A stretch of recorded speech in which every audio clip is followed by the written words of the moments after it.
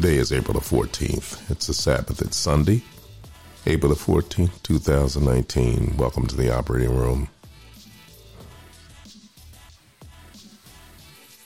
Been wanting to speak about this for quite a while. It's been a life experience regarding faith.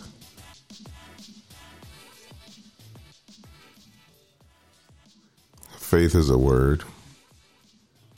We're often in casual conversation talk about faith. You may hear about faith in your religious services. Some of us may even be able to recall some instances where our faith played a vital role in our survival. And I can think of several examples of that in my own experience. Now, approaching 72 years of age, while it may not be important to some, but I figure maybe sharing some of these experiences, at least one, gives us a clear-cut example of what faith means in reference to that larger spirituality which we all exist in. Years ago, going on a vacation with Beverly and the children, because they were all grown and were all proceeding in their lives as adults, young adults, we decided to, Beverly and I,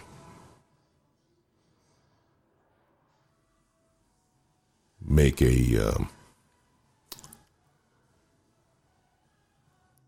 how should I say this? A testimony to our young people of how proud we were of them.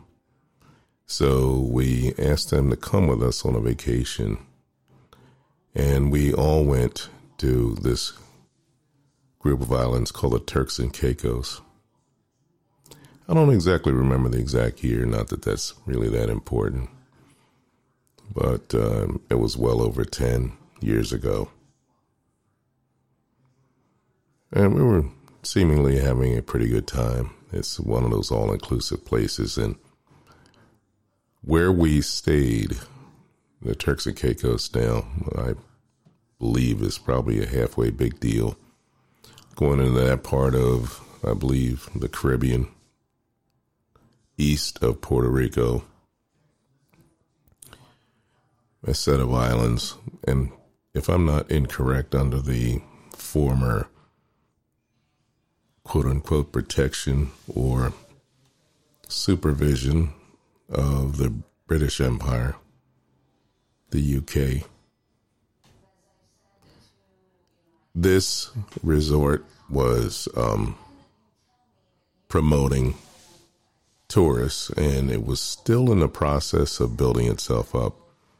But anyway, acceptable enough for people to come and spend some good times in good weather with good food and music and relaxation. Well, we really settled in. I'm trying to remember how many days we were there. It had to be at least 4 or 5. And, of course, you know, part of these kind of vacations, typically when we spend lots of time at the beach, and most of us were swimmers. My significant other is not part of that group, but that's not the point of the story. So all of us spent some time at the beach, and we would go out.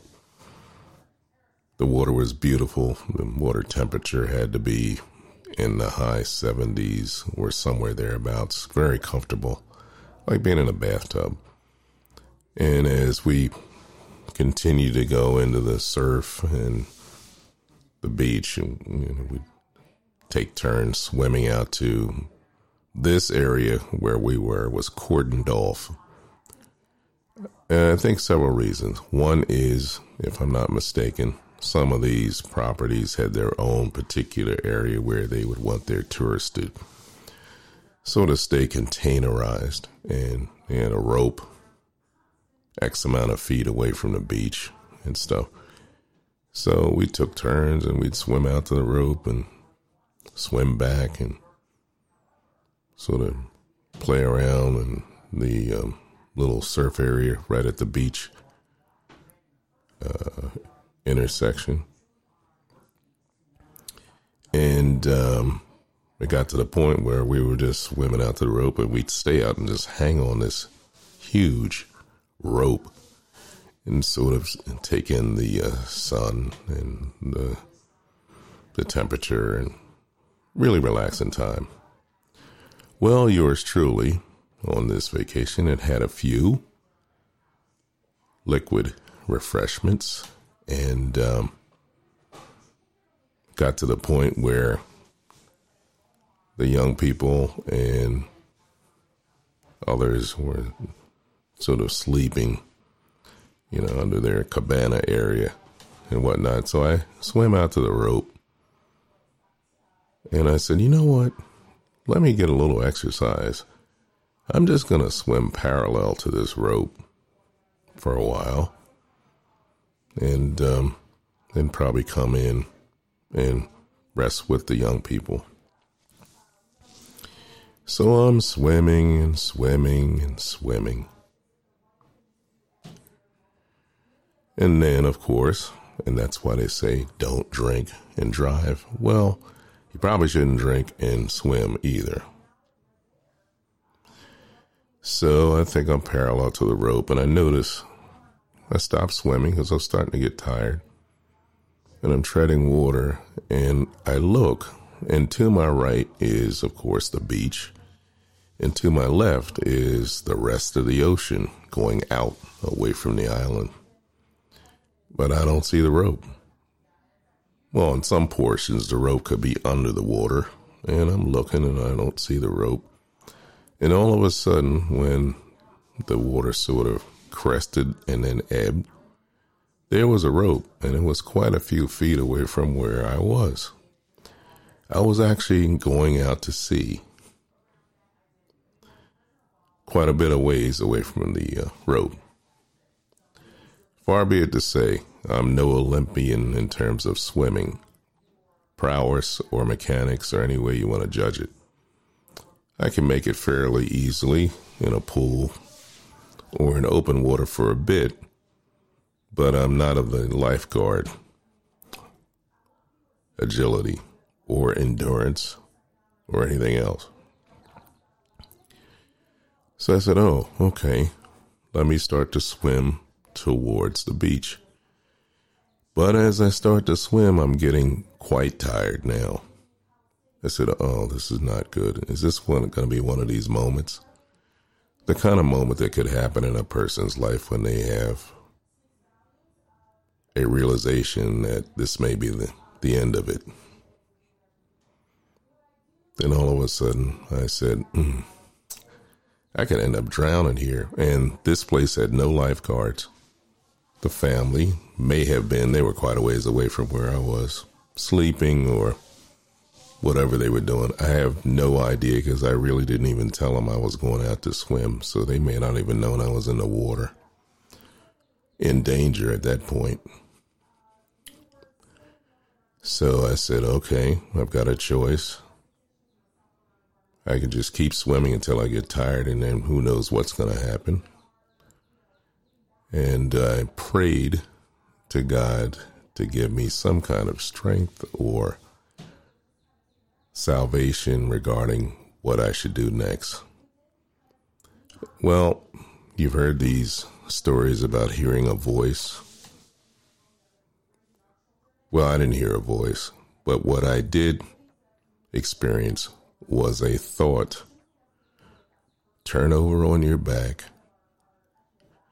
and just rest for a while and start breathing so you can gather your strength. And then when you're ready, you could start to paddle your way towards the beach. And I did. Slowly, incrementally, because something inside of me or outside of me, or whichever way you want to say it, instructed me to lay on my back and slowly paddle back towards the beach. And as I gathered my strength, I was actually able to turn over and start swimming again. By this time, I was within the rope. And ultimately, I paddled my way back to the shoreline, totally exhausted. I should have died that day. I didn't. And the faith in God is what saved me. No, it wasn't a booming voice out of the skies, but there was a spiritual experience that saved my life, and it had to do with faith in God and belief. Faith. You know, as a physician, I've seen quite a few things over my years of experience, 41 years of treating patients.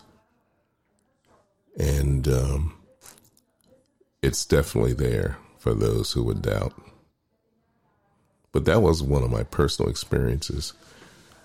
Over the years, I have witnessed things both professionally as well as personal things regarding the family in similar situations, which I won't go into because these are matters that involve more than myself, and these are other people's personal stories. Without their permission, I wouldn't dare do that. But let us just say, if we think about things for a moment, just as the story I just related, I'm sure most people have experienced some